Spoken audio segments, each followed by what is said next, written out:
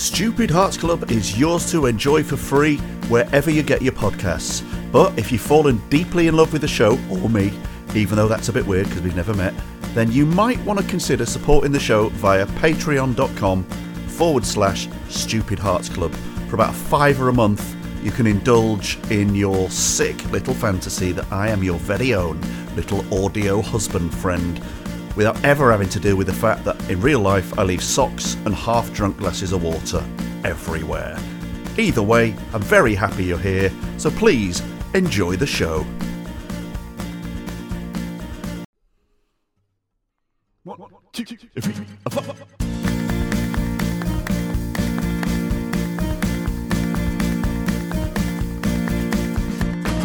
Big balls here tonight, real talk dynamite. Thanks for listening, it's good to be together. Stupid Hearts Club forever. Let's look inside our minds. You never know what we might find. Yes, it's Stupid Hearts Club with me, Nico Tsarovich, in a better mood than last time, talking to Alistair Griggs.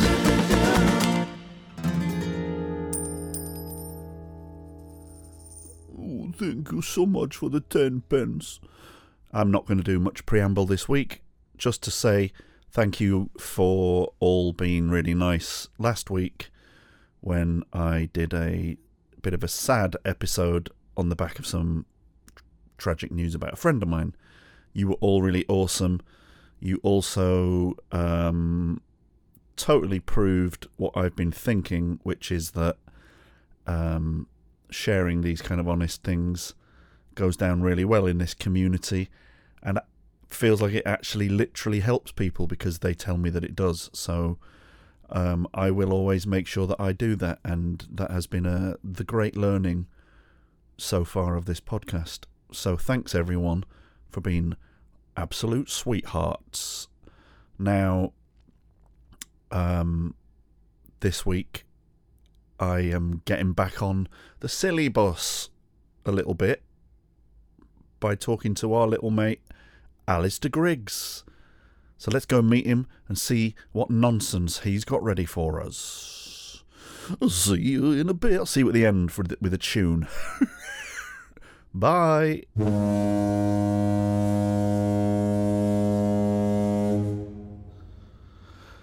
Alistair. Hello. Oh, Alistair, you're going to get it in the neck because I have been having to deal with emotions that I don't like feeling, and now it's time to take it all out on Alistair. Yep. You all right with that? Yeah, very well. Yeah. I'm just going to let the listeners in on something. I won't go into it, but I warned Alistair. I said I don't know whether you saw the episode I put out the other day, just to kind of semi-explain. Like I almost didn't do an episode, and then I thought, well, I'll do an episode about that. I'm not doing a funny episode because some dark shit went down, and then I thought, hey, maybe Alistair would like to be I'll just queue up whether he's up for having a bit of a kind of check-in on the touchy-feely side of things, talk about some heavy, dark stuff. And he just said, no, thank you, please just bully me for an hour. So that's my disclaimer. That's all I know. That's all I can understand, really, in this reality. So I wouldn't want to. Listen to that. Did you hear that? What was that? That was. What was it? That was Lauren's iPad just gave me a BBC breaking news alert. What? And it was. I didn't hear the sound, but was it like? Really? What's going on? Please don't. Please say. Wouldn't it be great if you announced nuclear war? Nothing. No moment in my life would be more apt than trying to ring you up to try and have a laugh and you being the person that tells me that we've all got 9 minutes to live. Oh. I cannot tell you to see the flash and then Here we go. coming towards you and buildings being blown apart. You cannot deny there would be a slight feeling of relief. Oh, God. There would be a sigh. You would go, oh, and you'd shut your eyes and you just let it take you. Oh, you would be blown up. You'd be blown to atoms. But then, you know, don't have to try anymore. Well, no, then there's no more, you know, watching car insurance ads or stuff like that. It's just That would be the last thing you think as you close your eyes. You just think, no more car insurance. no more. ads. No more. He's having gone. to skip He's gone. Things. Problem solved. Yeah. No more. He's right. Yeah. There are no more car insurance ads for 20 miles around. From this point. Just or something like that. Peace. Yeah. Well. Yeah. But yeah, I mean, it is bad, but yeah. It's okay to admit that, and hang on, I can hear a weird buzz. There we go. That was me. There was my microphone was making some earthy kind of odd buzz. So I'm sorry if that was in the listeners' ears. You're just gonna have to live with it for 3 minutes. It's gone now. Anyway, right. So like, yeah, I was talking about some quite dark stuff with actually losing a friend over the last few days, and so like I want to be very sensitive about that issue, but at the same time, I think it's totally still okay to generally talk about, in an ironic, fun way, the very thing you just said, which is that if the universe decided to completely take away your choice, there would be a feeling of calm acceptance, possibly. Yeah, I think the thing would be everyone else.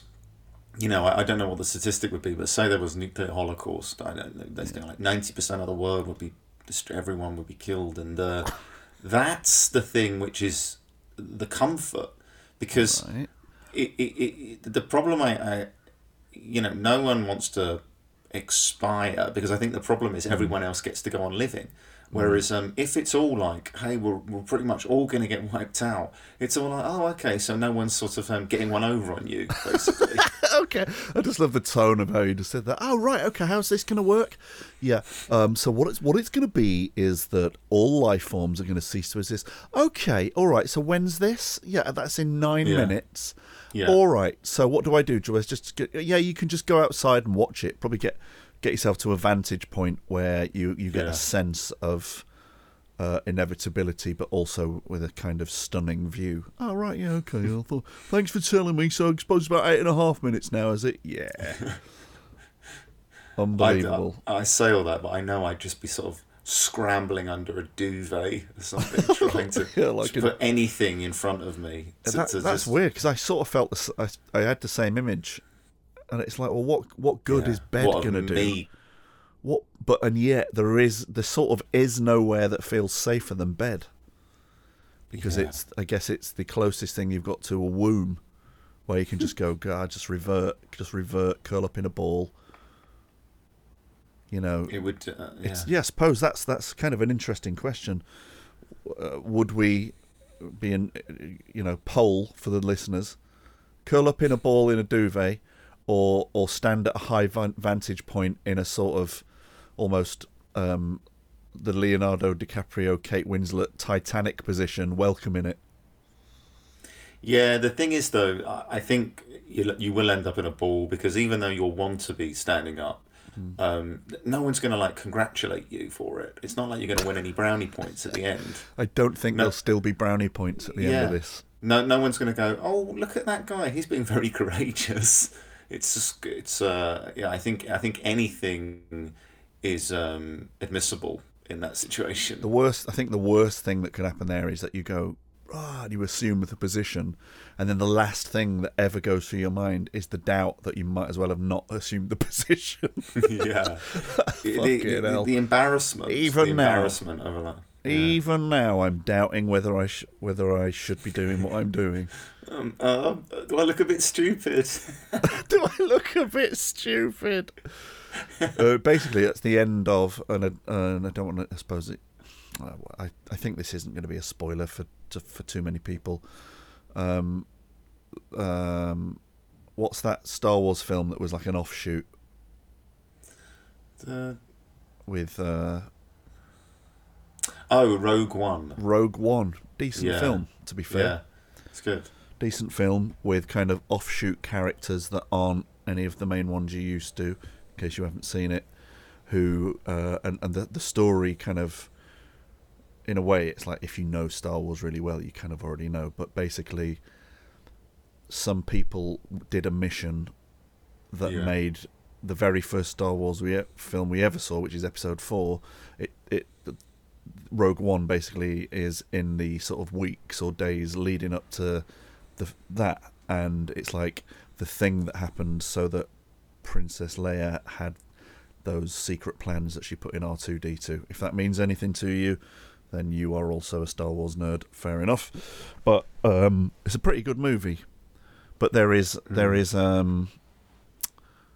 it's interesting because it's a Disney, well, not Disney, well, I suppose it is a Disney film. It's a Disney owned Star Wars now, and they made that story, and it features an act of selfless sacrifice in it, which actually does have that image that we just described of like knowing that the only way you could get the thing to happen is to do the thing that's gonna absolutely definitely end you. And there's been characters, hasn't there? There's been characters in films before that have done that. It's a bit like going down with the Titanic, and it's like the captain. Yeah. But ultimately, that was sort of pointless, wasn't it? Because he. Yeah, I mean, but that's the thing. But the reason in the film is like he knew he couldn't live with himself if he took up a space that could be saving someone else. Because that's the very essence of being the captain of a ship. He probably could, though, if he had done it. I mean, how many people would know he was the captain? That's what I'd have been thinking.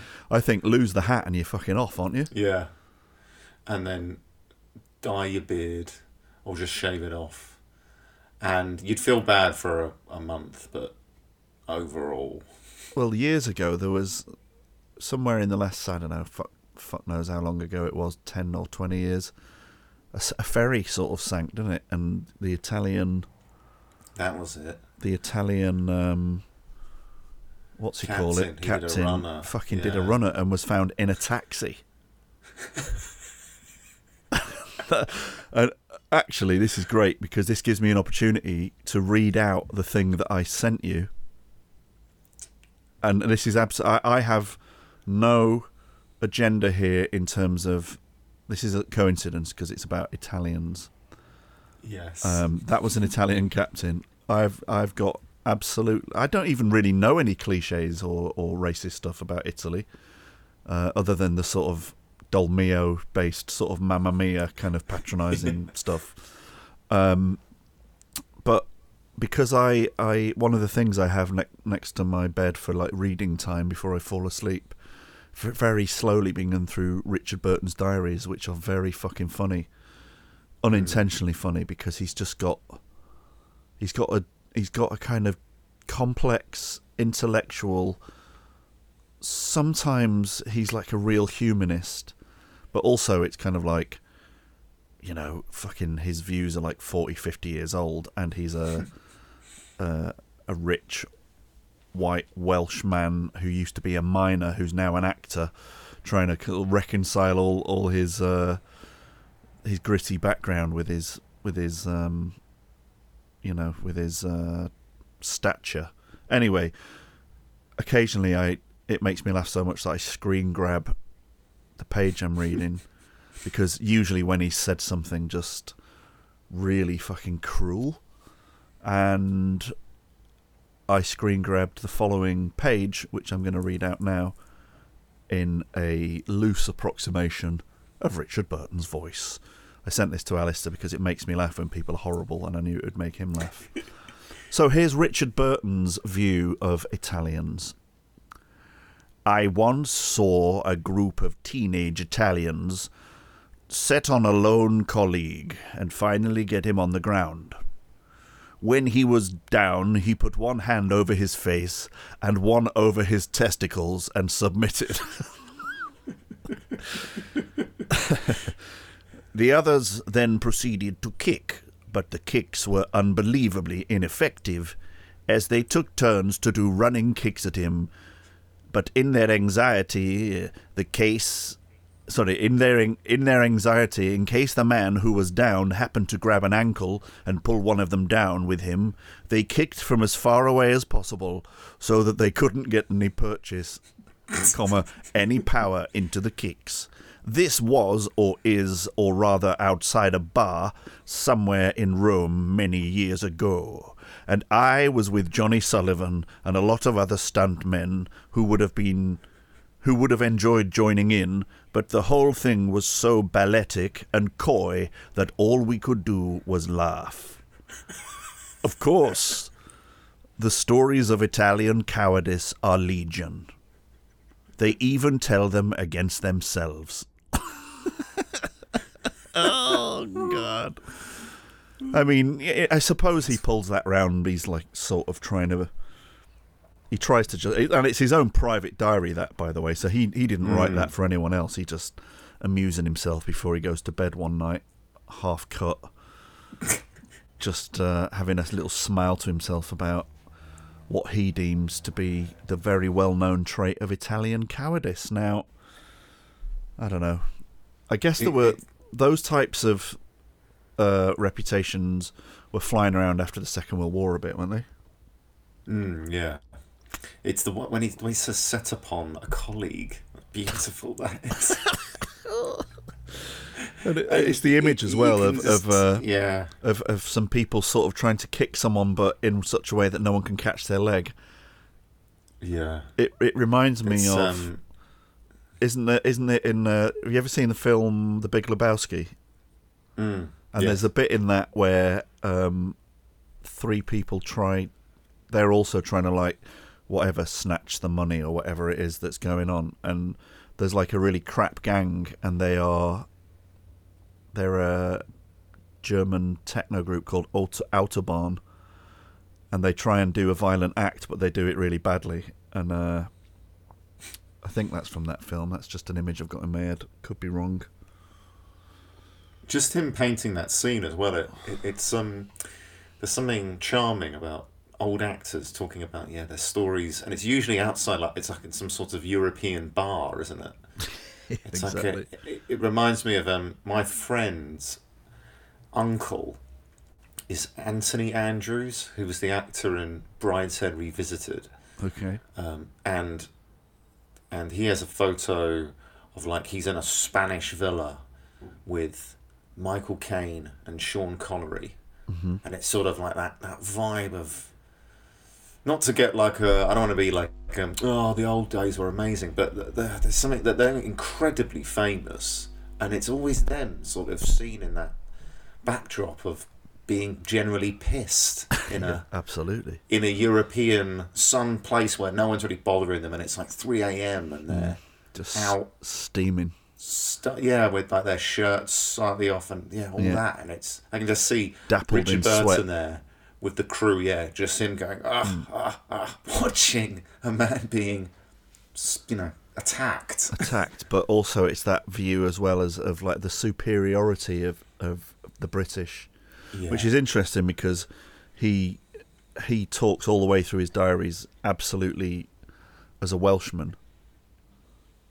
But as soon as he's talking about anyone who's not British, he immediately just sounds like the typical arrogant English colonial, rolling their eyes that everyone else isn't made of the same stuff as us. And it's well, come on. But yeah, if anyone's looking for an amusing, an amusing read, especially in the times that we live in. I'm particularly enjoying, because we live in the times that we live in, and lots of people are having to be careful about what they say, and like to read the actual thoughts from a highly successful white man in the 50s or 60s who's just, his whole universe is in an order that he assumes will be like that way forever. It's just hilarious how much things have changed. But the arrogance, and it's full of entitlement, if you like, but it's fucking funny for it, That's brilliant. Yeah, the fact that it's unvarnished. You see, nowadays it would have to give, everyone would be involved if he's publishing a memoir, in terms of, better not laying it out, as you say, for his own amusement or just to remind him of things. Yeah, it's weird. I mean, obviously, people can. Again, he thought when he was writing it that they were private diaries, but at the same time, he occasionally makes a reference to how he has got a bit of a frustrated writer in him, but he kind of knows that this is probably all he'll ever write. But it is like a bit of a legendary book, the collection, and actually, like, his diaries, it is like what they could find of his diaries, but like throughout his life. So like it starts really young, so it's kind of like in the valleys, if you like, where he grew up, onto the early years of theatre and then becoming well known and whatever. And his principles are really good, and he is a humanitarian and abhors Nazism and racism and things like that out loud. But obviously he's also of his time, so like a few pages on, he will say something like appalling, and yet what he thinks his principles are because you've read them a few pages back, and you good impression, by the way. Oh, thanks. It was good. Yeah, I liked it. I like Burton. Not that I'd sort of like think of it as a proper impression, but I like. I wonder if there'd be. It'd make quite a good section just to occasionally read some of his funny bits out. I've screen grabbed quite a few bits, but I haven't properly kept an eye on it. What I wish I'd done is sort of post-it note, little corner of a post-it note on it, and any good page, so you can just like grab it and read one out. But it's a good read. It's a good paper. Yeah. And actually, and I think I have sort of mentioned this before, but I've got a bit of a fascination with Burton and Taylor. Probably because of that, I think. But I was already slightly intrigued. It was just like they're like proper stars. Like they are the epitome of what it is that we're rolling our eyes about when we can't believe that feckless reality TV nobodies end up taking up column inches, because the Burton and Taylor are sort of like the original reason for celebrity gossip, but they were unquestionably two of the finest screen actors that ever lived. So that was the reason that people, they were attractive and all the rest of it, and very rich, and people have always liked that kind of like glimpse into another lifestyle and all the rest of it. But that, it harks back to a time where the icons of the era were fucking scintillating and interesting, and actually hearing a personal account of his life, it's like he didn't enjoy a single fucking moment of making films and stuff like that. Like he's just absolutely as wary, and he just thinks the whole thing's shallow and pathetic. But he's a huge sort of intellectual, and he can't. It's like he can't reconcile. I guess with the great actors, they ended up being defined by whether they ended up being King Lear, on stage, and nailed it. You know, he, as you go through the book, he occasionally will bring it up again, almost like there's like 3 people in the whole universe that he actually rates as good actors, and he'll name them. And he's got a lot of respect for Taylor as well. Like, she definitely, absolutely knew what to do on screen and all the rest of it. So it's kind of interesting reading it from that point of view. But yeah, have you ever? Is there anyone, you know, that intrigues you on that level, like big, you know, very well known figures who you've always wanted to know what really makes them tick, and have got into their biography or whatever? I've not read the biography, but I do really like Clint Eastwood of that kind of era. So yeah, there's a connection there with Burton, obviously.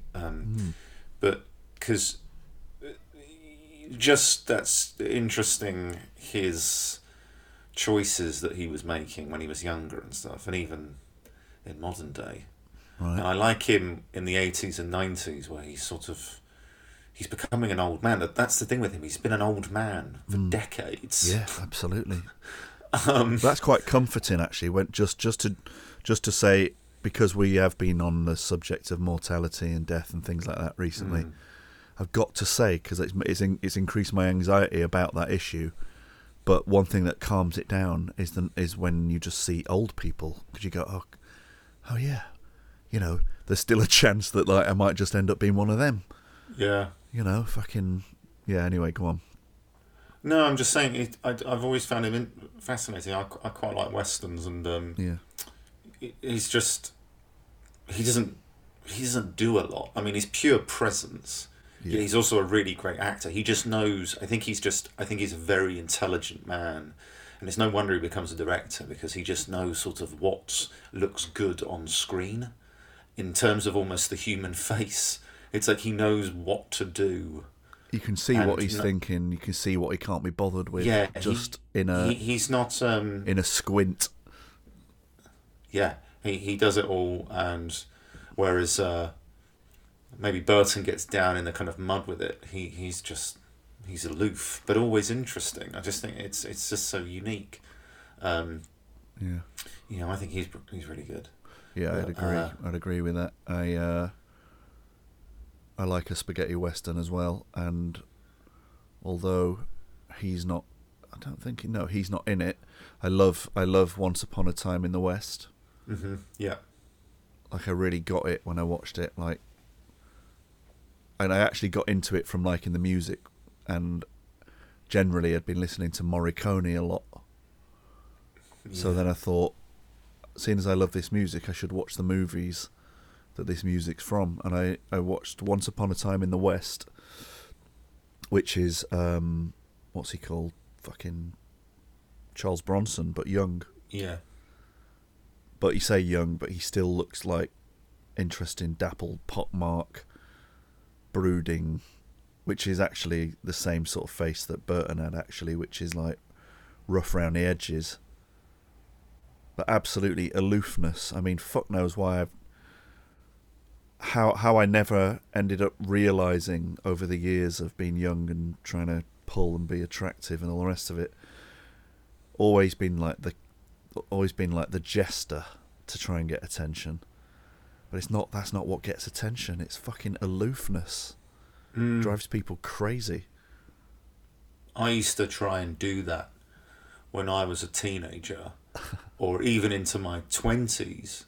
Yeah. I would try to get girls by looking aloof and mysterious, but I just think it came across as just weird. I just think I tried to look enigmatic, and by just sort of staring. That's the thing, though, isn't it? There's the rub. The it's like trying to look enigmatic.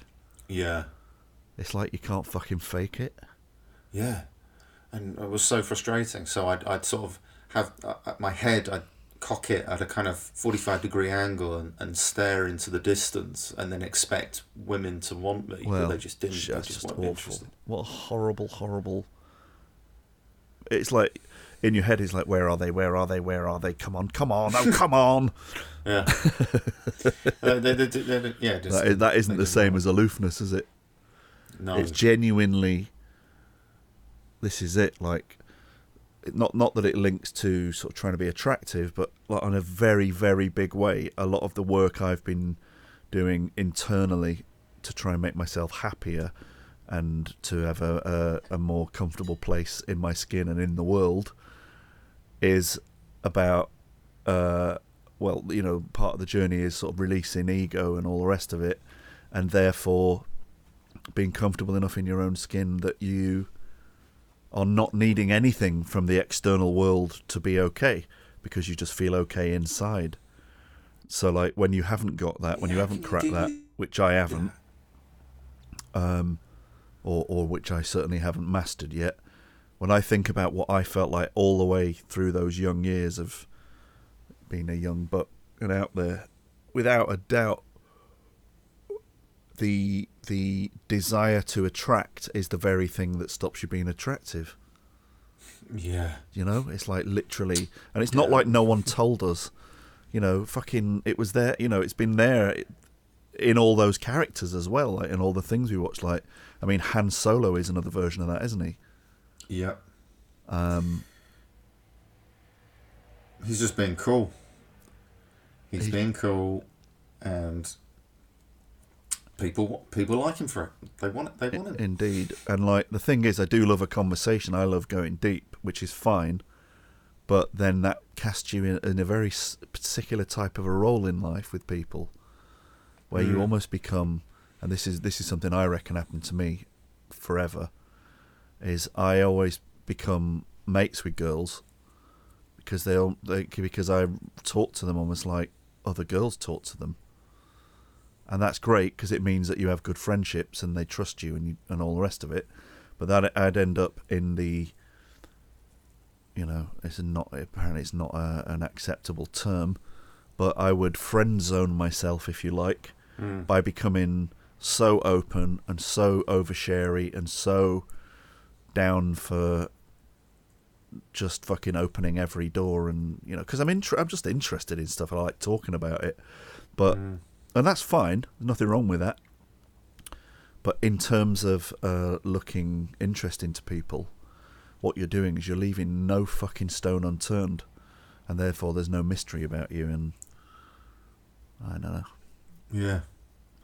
I mean, what can you do? No regrets. We are what we are. But there are plenty of regrets. All right, I admit there's loads. There's too many to get through in this evening. That would be good, wouldn't it? Should we do an episode on regrets? Oh, just admit them. I regret.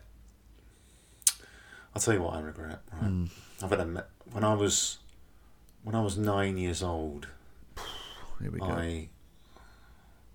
When I was 9 years old, my friends and I were allowed to do a school assembly. Right. We were allowed to host specific one. stuff straight away. Oh, and that's fine.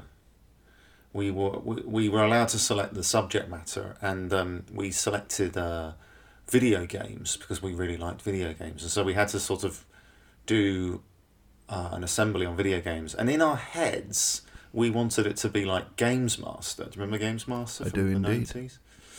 But of course it wasn't. It was just some small boys. We did like a quiz. And then it was kind of like we got the pupils up, and it was like, what's a blue hedgehog called? And it was like, oh, the answer's Sonic. But the bad part in it, and the part I do regret, is that one of the features we did is that I stood up and performed a rap about video games. No, you didn't. And I did. And I did not see this coming. And I performed it in front of 500 pupils. And to this day... I can see all of them. I can see the whole thing.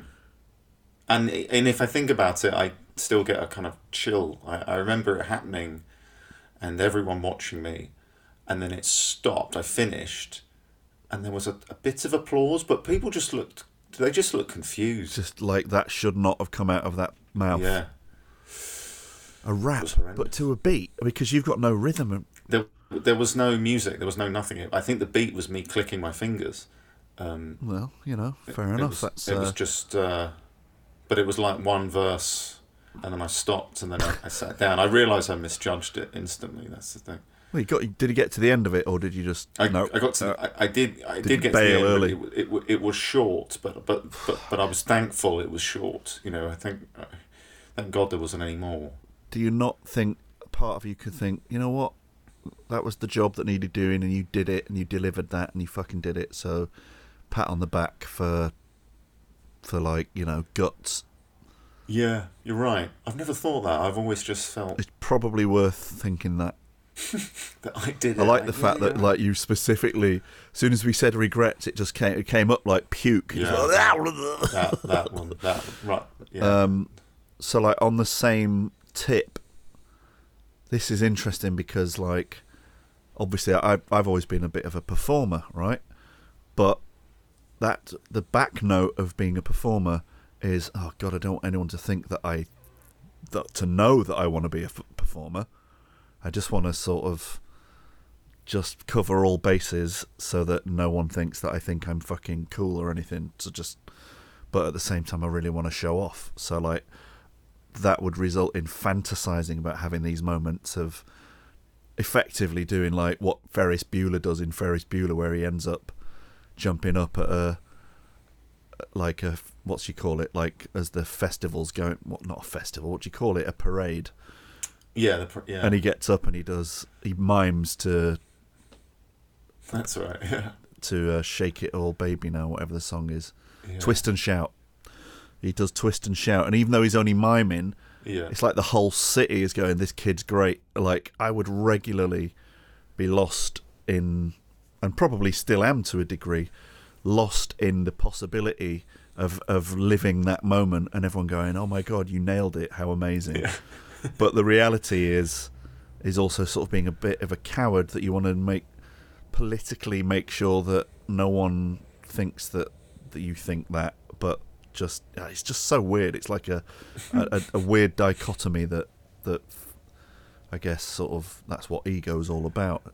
Yeah. But so we had a music lesson. You know, like, we all did music lesson. It's really dry. It's like a music teacher telling you what music is in a really dry way. And then suddenly, like, there was a few lessons where, and I don't know if I've told this story before, so sorry if I have, but there was a few music lessons where the teacher said, right, we're going to go off in groups and you're going to write a song.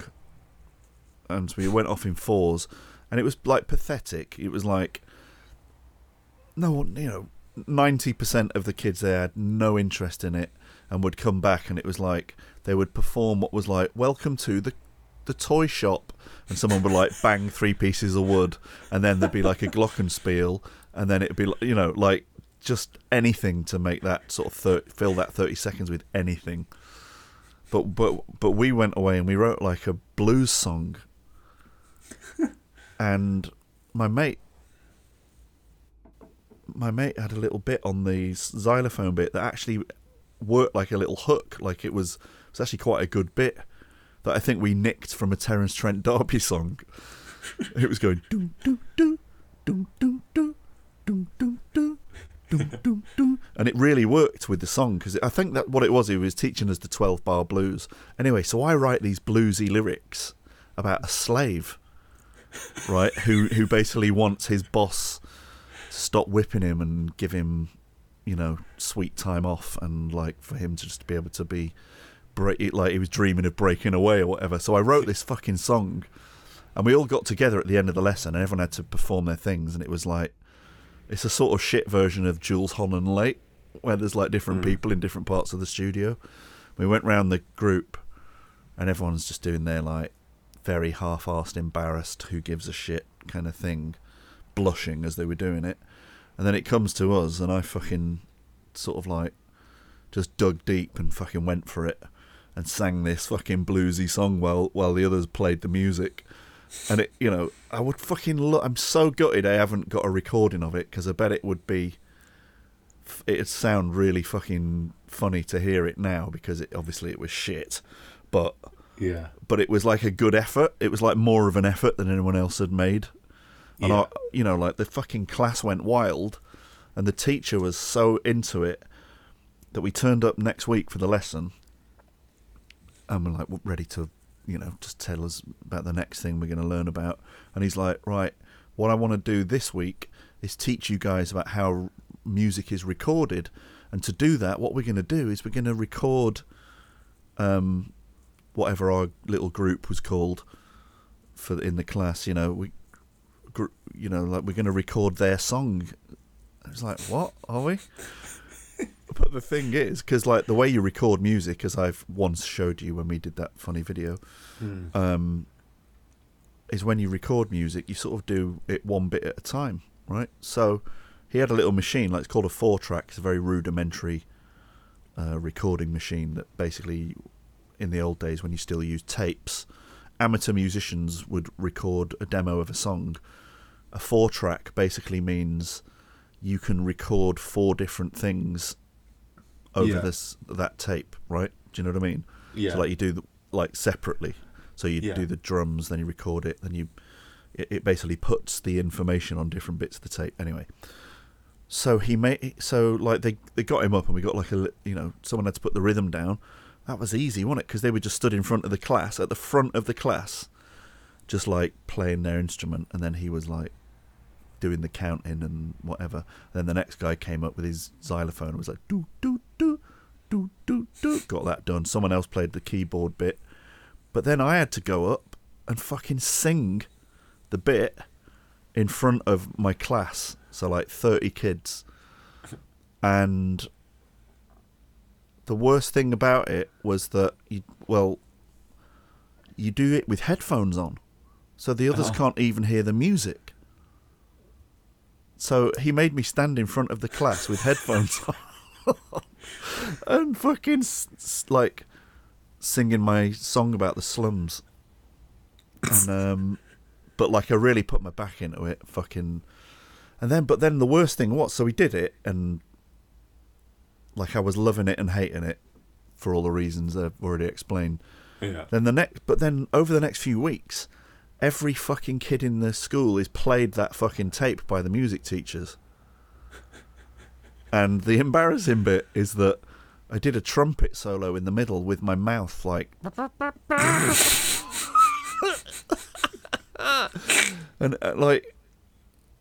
and then so I basically had like a month of school where every corridor I walked down, someone would be going like it was a chicken. But like loads of people were giving me like respect and that, and was like, yeah, fucking hell, do you think it was all right that? But other people, you're not going to get away with that, are you? Doing a paltry fucking trumpet solo in front, fucking. And then the music teacher wanted me to perform it at the school concert. Oh. And I just looked at it, and I really, really, it was like, I see it like what you just said about regretting that.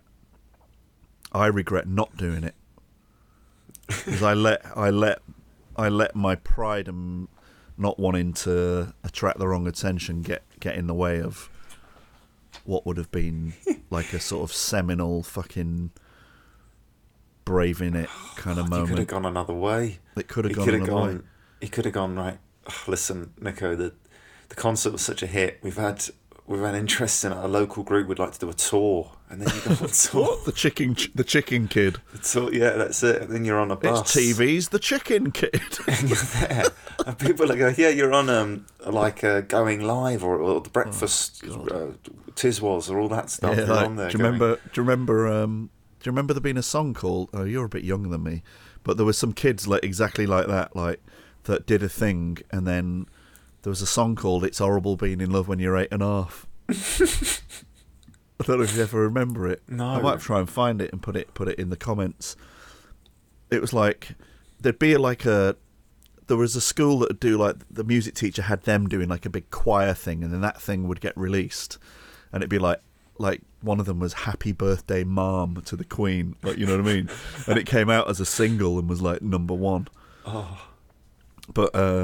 But yeah, there was this song called "It's Horrible Being in Love When You're 8.5" that was obviously started as just some like little thing at school, but it had sort of a sweetness to it that that meant like exactly what you just said, some local impresario's come in and gone, I'm going to make this school famous. And then the poor kids that fucking had to be in that, like, blushing, wearing their school uniforms, singing it on telly for like a month. I just like to think of you, the teacher saying, look, will you do the concert? And then you just sort of shaking your head and going, look, it's gone as far as it can go. Mr. Jones, I respect you. He actually asked me to come and see him before school, so it was like a meeting. It's like a meeting with a record exec. And he spins round, in his chair, and he's strumming a guitar himself. And he goes, look, you're good, but you can go further like that. And in a way, it was probably his chance to make a thing happen. That's like, this might be my way into managing. Well, he did. He saw the bands on Tiswas and he went, this could be us. And then if you'd done that, then Winifred's. Like 25 years later, you had been on the lineup on Buzzcocks. You know, I think that's what you would have been. You'd been like, right, and it would be like they have to, But that's precisely the reason why I made the right decision. Exactly. You'd be I think that's brilliant. Yeah. It's sweet though, isn't it? Those memories are great because we think that like being a grown up and trying to live through this life, it's like fucking hell, what next? Yeah. And you can't believe how serious and how not funny most of life is. So that's really a pain in the arse. But the fact is, every age you've ever been, something trivial was just as gut-wrenching. Yeah.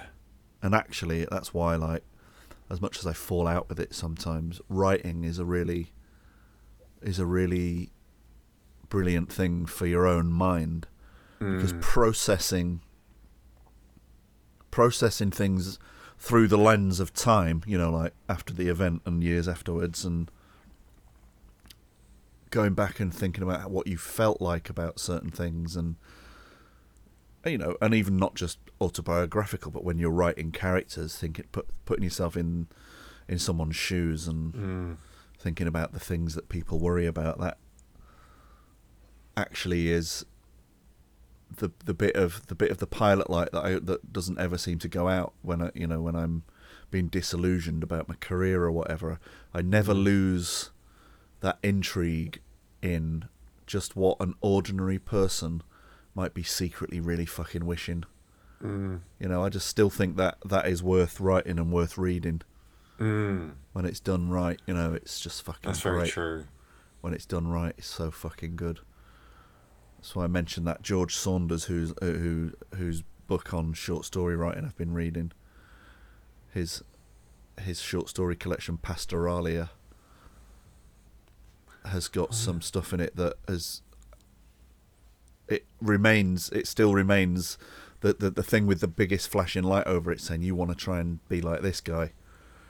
Like, I don't know, it's just this story he writes about this barber in a little crap barber shop who is if I'm getting it right, it's like, I won't tell the whole story, but he's got inside the head of this barber who's got fuck all going on in his life, and he makes you really yearn for him by just telling you the events over a couple of weeks, where he's trying to get the balls together to ask a woman out, I think at like a speed awareness course or something like that, right? So he paints a bit of a picture of this guy's life where you hear his daily work is really boring, and he lives, and then he goes home and he lives with his mum, and his mum's awful to him, and he's always telling him that he'll be nothing and all the rest of it. And then he's going along to his speed awareness course, like having been fined for speeding or whatever, and he says something out loud in that room and they all laugh, but the internal dialogue that he has after that moment, where he's just thinking, oh my god, like I've just made these people laugh, and he feels really alive, and maybe mum's wrong about me and all that stuff, like fuck me, like the writing I love that. That's like real. It's to me, that's proper character writing. Yeah. In a way that, obviously, like if you're doing screenwriting and things get brought to life via direction and actors and all the rest of it, that can be brilliant. That totally can be brilliant. But I really like I really love hearing internal dialogue in prose as well. Just, there's just something about it that has sort of inspired some ideas I've got for some short stories that I hopefully will have a go at. Yeah. Have you you know, is there a, do you know what your sort of killer fucking writing projects would be? Oh God, no. And I really wrestle with that. Yeah. My problem is,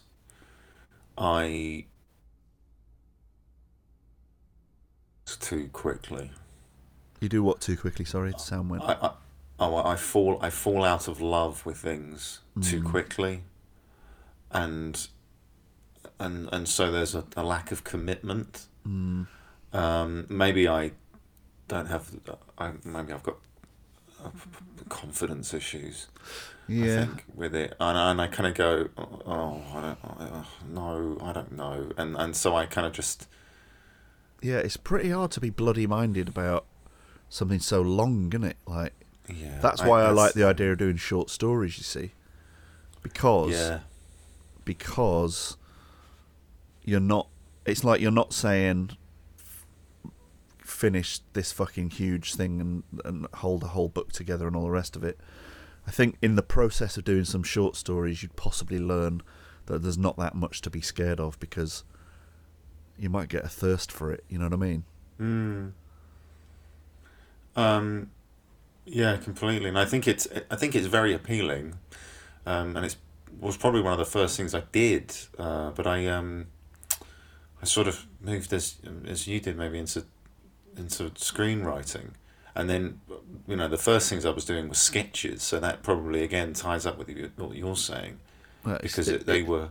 Yeah, it's kind of easy, and then it ends, and you've done it. Yeah, and it was like, here's a small reality I've created, which lasts 2 to 3 minutes, and then these characters then die after that, most of the time, and yeah, that's my thing. It's so you saying that before, because obviously, like when it comes to like when we were doing sketch, it's because when you're new, that's all you were that's the bone that gets thrown to you, right?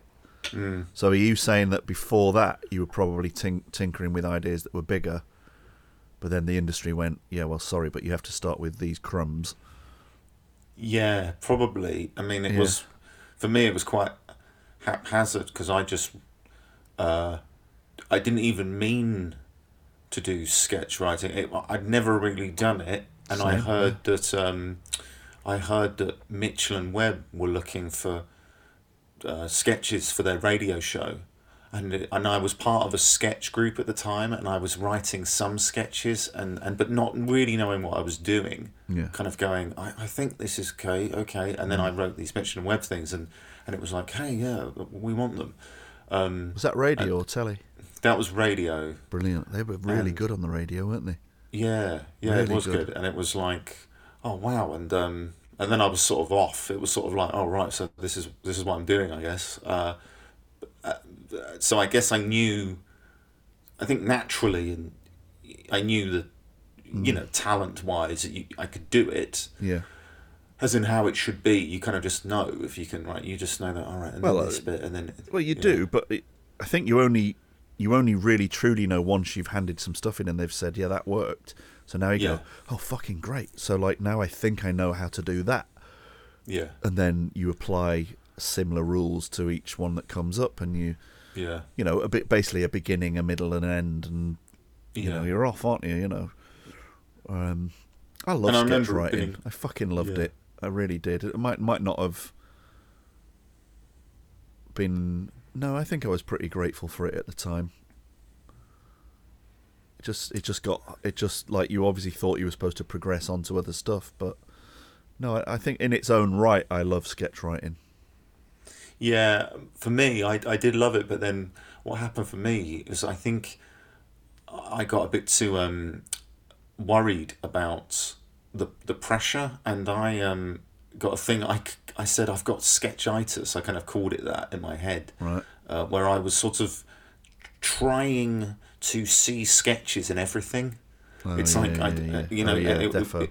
I was going around going, oh, that thing is that Is that thing? one? Maybe that's one. Oh, God. Is that thing? I'm And I doing would it now. force stuff, and I'd force stuff, and I was remember at one point I was writing, like, lots, but they were just like I knew they weren't right, and it was horrible, and Well, and yeah, I don't know. there's a I've not done it certain in ages now. yeah, there's a certain amount of like in those years, if you're working on a bunch of different sketch shows, when someone said to you, right, great, we're starting again, can you come back with a load of sketch ideas? Oh, That bit's yeah. quite scary, because that's Yeah. the bit when you go, you feel as if you've looked everywhere in your mind. So, Well, yeah, I mean, so I carrying on, I, yeah, you know, cracking, like, so whatever, third series of Armstrong and Miller, walking around again trying to think of two things that suit those two particular geezers, like, as, you know, like leaning into their sort of poshness and all the rest of it. Yeah, it was a tough challenge, that, but fun Yeah. when it worked. Yeah, well, I had I sort of mucked that up. Golden Boy on that show, I think that it was the second series that I was writing on it, and I was the young. How old was it? I was like 25, 26, Right. and I was doing this good stuff, and people were like, "Oh, great!" And it was like my life, right? Yeah. It like defined me, the fact that I was writing on that show, Yeah. and then the series 3 comes along, and so I met you and stuff more. I knew you and other stuff, but then so series 3 comes along, and then I get an upfront commission Right, yeah. to write some more ideas, and I felt, and even during series 2, I felt in the back of my mind a fear going, you're not gonna have anything. You're gonna run out. You're gonna muck this up. Oh, God. You know that it was like the well's running dry, Oh, and God. yeah, it got the better of me, Really? and so yeah, and it was it at the time it devastated me. Well, when it got was how did it get ab- the better of you? Did you not get anything on? No, Right. nothing, and I had I've had that though. That week at the same time as that was happening, I did all right on Armstrong and Miller, but then we got a chance for Harry Yeah. and Paul, and we really got on with them. Went in and Yeah. had a brainstorm with them. Went away, wrote up loads of ideas, but they weren't quite right. I knew they weren't right, and I knew that the thing that wasn't right about them is because David and I wrote really well together, writing sketches. But Harry and Paul's a character show more than a sketch show. And I knew that what we handed in would make good yeah. sketches, but probably on another Yeah. show. Yeah. And they didn't go for the stuff, and they were too sketchy. I was a bit gutted with that one, but, you know, yeah, I can understand what you're this is the saying. thing. Yeah, it was the fact that because I'd done it was like the second series, and going to like the parties and stuff, and pitching and like laughing and being like, Ali, that's And great. those, Ali, great. those nights where they did the tryouts. Exactly, and I felt like, because I was even sort of mentioned in an interview Oh, yeah. that they gave. They didn't name me, but I thought, I think he's referring to me. I think, Oh, God. I don't know if Zander did, and then series 3's building up, yeah, and I wrote some good stuff, but it just wasn't. I just knew it wasn't happening, and some of them went well, but then they said, we've had to not do it for like budget reasons, and then that was it, and then I disappeared, and I felt it was one of the probably hardest parts Really? of my career, and because I was so young, and it was also a terrible year because so I got a no from that, and I think it was partly caused by, so I had all this pressure. My mum was very unwell at the time. She's okay now, but so I had bad news from home, so I think that was affecting my brain a bit. Yeah. And I thought it was like the end, but Right. what I then realised now is that gave a shit in the sense I was the only one who really given a shit, because even though I didn't then get stuff on, I thought it was like the end of my career, and I certainly thought, well, I'll never work at Hat Trick again. Right. Then about a year or so later, I was writing on some for years, and I realised, I just went, oh, no one, they just sort of don't care. And it was, and then I did other sketch shows. Well, it's as not well, don't and care in a kind of apathetic way. It's more just sort of it wasn't someone saying this guy's fucking finished. That isn't what happens. And actually it's probably worth remembering that, because all writers that I know, including us two, will, when we ring up and go, how's it going, is there anything, and you just sort of go, oh. And the main thrust of what people are struggling with is, do I still exist here? Like, is this still like? And I'm not having a good time of that at the moment, and it doesn't really add up, because I've had work on, so like it's not like it's gone away, but it's just weird. And actually, I remember. Go on. Sorry, I remember being really jealous of you. Quite rightly. Because quite rightly. Yeah, it was because you won't remember this again, because you maybe do. I remember I was so worried about, like, oh, I can't really think of things, or are my ideas good? I don't know if they are. I was then like overworking, right? So I was just like constantly going, oh, sketch, that, and I went in for a meeting, and it wasn't great. And you were there as well with David, and you hadn't done. Oh God, we've not thought of anything. We're almost going to wing it. And then afterwards, I heard from you. Yeah, they like this one. We had this one, and I was like, no. And then I heard you did this, had this long running character thing on it, and I was in my mind. I was going, oh, why can't I? Oh, why? It was horrible. I felt it's just all doubts, so alone. It's just fucking doubts. So stupid. It's so never. stupid. You know what? It's weird. I've never told anyone this as well. And this is actually going to be the end, because someone's going to hear this and go, oh, look at him. He's weak and he's finished. But it was a real. It was horrible. Because I was. I must say, I now regret telling everyone not to commission anything off you, because I'd heard a rumour that.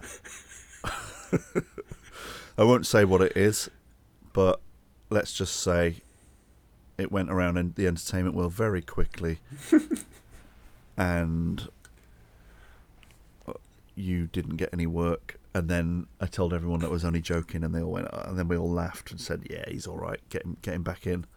I just swept you off the table for a few months with vile gamesmanship. No, I didn't. I don't know why those things happen. It's never. I don't think it's ever personal, isn't it? There's just like. Yeah. You've got to remember, in that situation, there's loads of people throwing things into a pot. Someone's just fucking picking it, and that's it.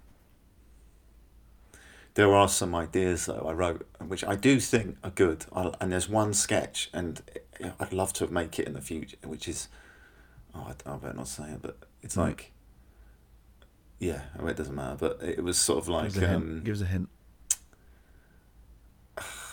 Guy, well, it's like... It's similar to your recurring nightmare sketch. Oh, yeah. That was good. Yeah. But, yeah, it's... Yeah, anyway. Yeah, it's a shame, isn't it? Because, like... Yeah, I mean, it is a natural progression away from it, and you're right to say, back then, after a few years of trying to pitch sketches, your fucking brain was a bit empty. Yeah. But I love a well-done sketch show, and I've seen loads of them get made over the years, like pilots of trying to get them going. There's not been many sketch shows that have they've gone a bit out of favour, but recently on BBC, Lazy Susan, who were brilliant live, they write brilliant sketches, and they're a bit off-piste. and I found myself really fucking laughing at that. And it was also, what I like about it, apart from them just being funny, is that the sketch would almost all their sketches go off on a bit of a tangent that I wasn't expecting, so I was pretty impressed with that. I found them very funny. But yeah, that generally it feels a shame that that's not a medium where it just feels like it's part of the British furniture. There should be 2 or 3 fucking sketch shows happening, so that we all get to see who the new people are. I don't know. Still plenty to go and see on the live scene. I'm a bit out of touch with it, to be fair. I don't know who the last bunch of people where I was kind of taking notice is all the people I'd sort of be friends with, like Cardinal Burns and I say friends with, or I know them to say hello to. Like Cardinal Burns are good mates of mine, but all the rest of that gang, like Tash and Ellie and Jamie Demetriou and all sorts of people like that, like they still do really fucking good shit. But yeah, golden era. I don't know, like it's what yeah, I don't know, whatever. Hang on. Pause. Right, shut up and stop moaning about your stupid failed career. Oh God! It really took me a lot of. You do not understand the worry I was feeling as I was telling that. I was going, no, I'm going to be brave. I'm going to do this. I'm going to be vulnerable, and I'm going to express it. And now, I'm not going to get to bed right because I'm just going to be worried about that. Yeah, it's out there now. Yeah, it's out there, and I can't take it back. The crack in your porcelain has been shown. No, but right, okay, I'll be bloody vulnerable then. Yeah, go on. Just in the spirit of joining in. I absolutely, at the moment, just can't I can't see ahead at all. I can't fucking see ahead. And I've got various ideas that I think are probably alright and are worth pitching and that are okay, and I've got some things I'd like to write that are more like short story, book, whatever.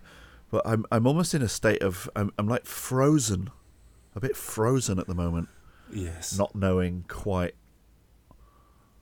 where. It's almost like it's trying to work out what's worth planting in the ground, because it's not, it isn't all going to happen, or most of it won't happen.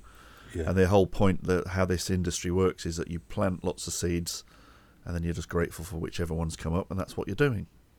It's pretty basic. Should have my head around it by now, but for some reason I haven't got my head around it at the moment, and I'm just a little bit like.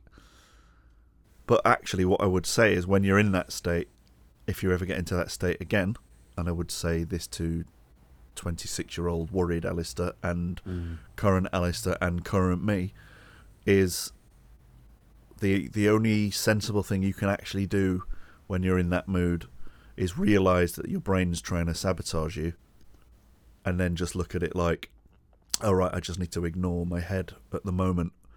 There's something going on. I'm a bit, for whatever reason, like you had other stuff going on. I've literally been saying that to myself today. I actually stopped, got off my bike, and sent myself an encouraging email. I just I got off my bike near a field round my way, which it was like a clear my head, mental healthy kind of like vibe where I went for a cycle anyway. But I've been feeling really sort of anxious and about various things. I just had this little moment where I thought, I really need to. It's that bit I've been saying about where you sort of split off from yourself, from the negative bit of yourself, the positive, grown-up, capable bit of yourself takes charge and then says something to the vulnerable child self. And I just had the thoughts in my head. I thought, this is doing my head in, so I just got off my bike, leaned against a gate, and typed out this fucking quite encouraging, slightly hippie email, and then actually sent it. Now, knowing I'd sent it, I then pressed refresh on my inbox, and there it was. So I read it, and it sort of worked. And I sort of went, oh, cheers. Oh, that's really nice of you to say that. Because, as mental as that sounds, it's like, It's just a reminder that your thoughts, your negative thoughts, they are not you. They are just a thing that's going on in you at the moment, and there's another bit of you that can rationalise. It's sort of like, effectively, I think what I just described there is a bit like how CBT would work. Mm. You know, cognitive behavioural therapy. So it's fucking not easy to keep these doubts at bay, but it is worth thinking about how you can learn things like that, so that in those moments you don't become too... Because you know that, like you said, after that happened, you ended up doing a load of other work. It was like, therefore, that is like, you know, if this was like a scientific equation, that proved that that worry that you did was a waste of energy. Yeah. And wasn't true. You know, like, that's definitely how, the CBT sort of side of...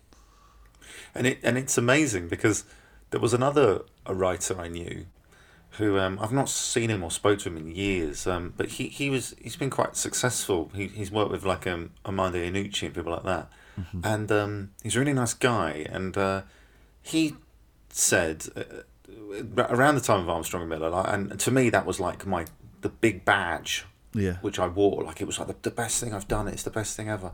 I'm really proud of it inside. And he sort of said to me, he says, I had a meeting with them about doing some sketches, but I just didn't fancy it. Like, the money was rubbish, and I just was like, no.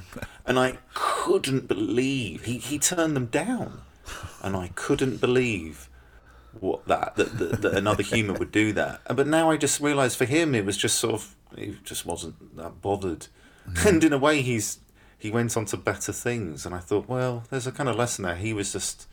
He wasn't that fussed. Also, I've got to say, not that anyone needs to know the ins and outs of it, but the way that things are contracted and paid and whatever, I mean, that was actually paid reasonably fucking well. Yeah. And you know, like, the structure of how deals were done for sketch shows at the time was still quite generous, and then it's become tighter and tighter and tighter over the years. Yeah. That's another... The one little bit of trivia to go back, the one which was incredibly good, was you did it as well, the Kevin Bishop show. Right, yeah, that was... I remember that was like it was big chunks, and then you get the right, yeah. analog television. Those were the bloody days. Yeah, and it was like, this is flipping amazing. Yeah, and it was good fun show to work on, because it was a bit, it was obviously a bit juvenile, but I really enjoyed it. It was fun, yeah. It was quite throwaway ideas, but like short and sharp and funny. Like, it was all right. That. Oh, Alistair. Listen to us. We're I worked for back in the day. We were doing the two Ronnies. We. This is Galton and Simpson. Yeah, you want. Yeah, but they are good memories. I just don't know if there's going to be any more of them. That's all. And on that bombshell, on that negative, tired note, I will say to you and me and to everyone else, like, not every day is the best bit. But you've got to remember sometimes all the bits and pieces you've done that are good, and absolutely don't start thinking that there won't be any more good bits, because there fucking always are. There's always something coming down the pipe that you're not aware of, and you waste your time being a big negative Nora, and then, like, you end up doing something that, is fun again. Or not. That's very true. No, but it's true. Yeah. That's the thing, yeah. Yeah, you say that. No, it's all going to come out in the wash. Yeah. Right, well, I am off to eat a big bowl of mince. What are you going to do? I'm having a lentil pasta thing. I think Lauren's cooked something. Lentils and pasta? Yeah. Next time I'm on, remind me to talk about... I remembered another funny story from my Ken Loach days. Come on, that's a setup right there. Yeah. if you've not heard Alistair's Ken Loach story, if you go back over a few episodes ago, it's quite a few weeks ago actually, maybe even months ago. I think it mentions it in the description. So if you see a Griggs episode with a mention of a Ken Loach story in it, and you've not heard that before, I highly recommend you go back and listen to that, because it's a fucking beaut. But yeah, definitely bring us the sequel to that story. Sure thing. All right, dude. Thank you very much for joining us. My pleasure. On whatever I'm calling this now, Stupid Hearts Club. And I will speak to you again soon. Bye-bye. Yes, that's enough. Yes, it's me again. Wasn't that fun? That was more like it, wasn't it? You know what I mean? Just have a nice chinny wag. Yeah, good. Always good to have Griggs on. He's very much part of the Stupid Hearts Club furniture. Although, amusingly, I should tell you that as Stupid Hearts Club is my music name, the other week when I had a gig, I sort of we were intending to meet at some point in town, and I was like, I'm doing a gig, if you want to come along. And then I was like, oh, what have I done? Because he doesn't understand music and he won't know what to do. So, preempting that he might think that, I checked with him, and he was literally like, I don't know what to do. And I was like, just don't come. And he went, is it alright if I don't? Like, he really badly didn't want to be in a situation where I was doing music and he was expected to do, say, or feel anything related to me needing my little ego stroked. He just wouldn't have given a shit, and he would have just thought the whole thing was fucking pointless. So I realised that I needed him not to be there, otherwise it might have actually put me off. I think it'd be good for us to get some audio at some point of trying to do a thing like that, where we get audio of like going to a gallery or going to a gig or just doing something where we discuss what's happening. I think that could be quite fun. We'll try and do that at some point. Anyway, that's the end, really, of all of this shizzle. As I promised to drop some form of musical bit every week, I thought I would just drop a little demo I was knocking around on Friday night. Because next Friday, this coming Friday, I'm going to a geezer's house to record some song. Well, over the weeks, I'm going to record some songs in his studio line. And I sent him a bunch of really rough demos and said, you let me know what songs you like and we'll record them, because it's always nice getting someone recording a song they already like, because they will maybe bring something to it that you don't even necessarily see in it, and they'll see the song their own way. So anyway, there's a geezer called Simon who's got his little setup and a little mini kind of label thing going on. So I'm going to go and record a song, and he chose this one as his favourite. So only a little rough demo. It'll be interesting to compare and contrast, won't it? This week's rough garage band thing with whatever we get out of it next week. I'll keep you posted. So anyway, yeah, end on a tune. This one's, it's a song about, it's years old actually. And as is my wont, I sometimes have moments where I might have like an interest in a lady. And if they've got some shit going on and some negative stuff happening, that's usually like manna from heaven for me. I'm like a habitual rescuer. But anyway, I wrote this song about... She's a friend of mine, actually, really, now. But someone that I was spent a bit of time with, and who I felt was talking herself down a little bit too much. And so I wrote a song called Beat It Back Down, which is about beating down your own negative visions of what you're about and what your future holds, which really applies to anyone, doesn't it? You know what I mean? So keep it, take it or leave it. Here it is, Beat It Back Down, rough demo ready for being polished next week.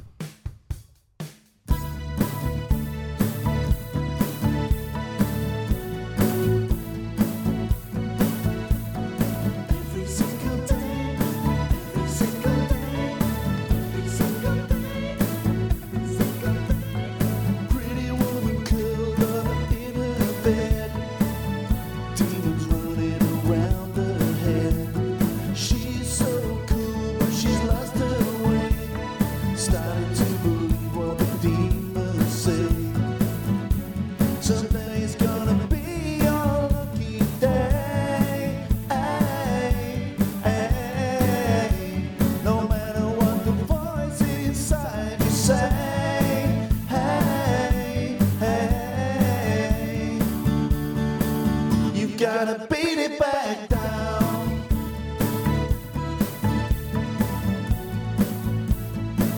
You've gotta beat it back down.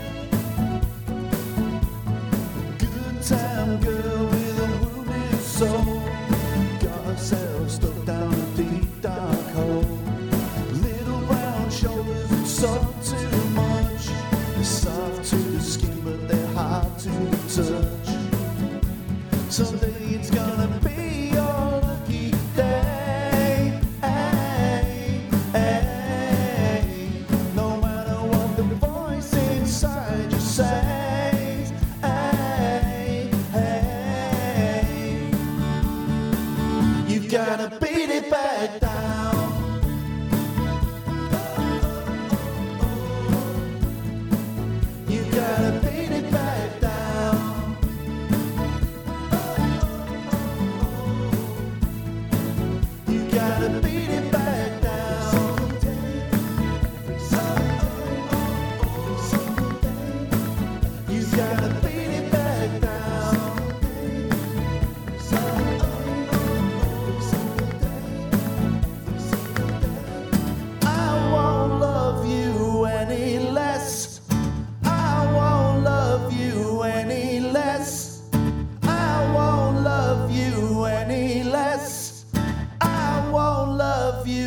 You gotta beat it back down.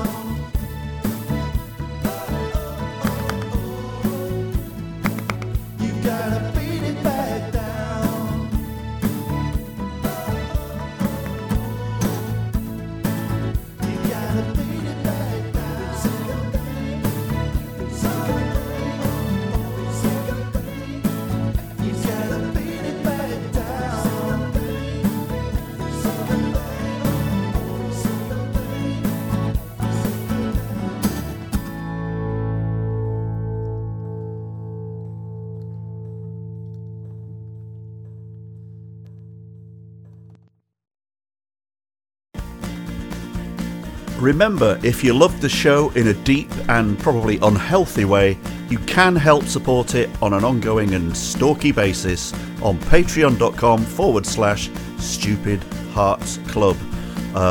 Your choice. See you soon, you internet weirdos. I'm one.